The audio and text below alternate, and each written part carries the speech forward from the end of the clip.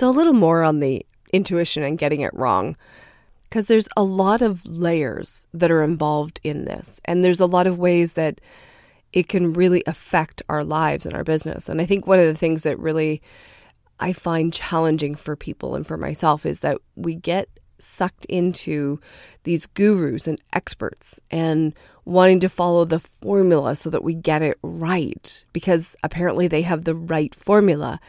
And even though our intuition says, no, that's not really going to be good for us, we follow it because our logic says that it works, or because they have all these great testimonials. And so we go against our intuition only to once again discover that it was wrong to do that, to make that choice. We knew better in the first place. Choosing for your intuition saves you money because you avoid the costly mistakes, and it makes you money because it connects you with exactly who you need to connect to. My name is Dana Ferrant, and this is your Badass Business Mindset.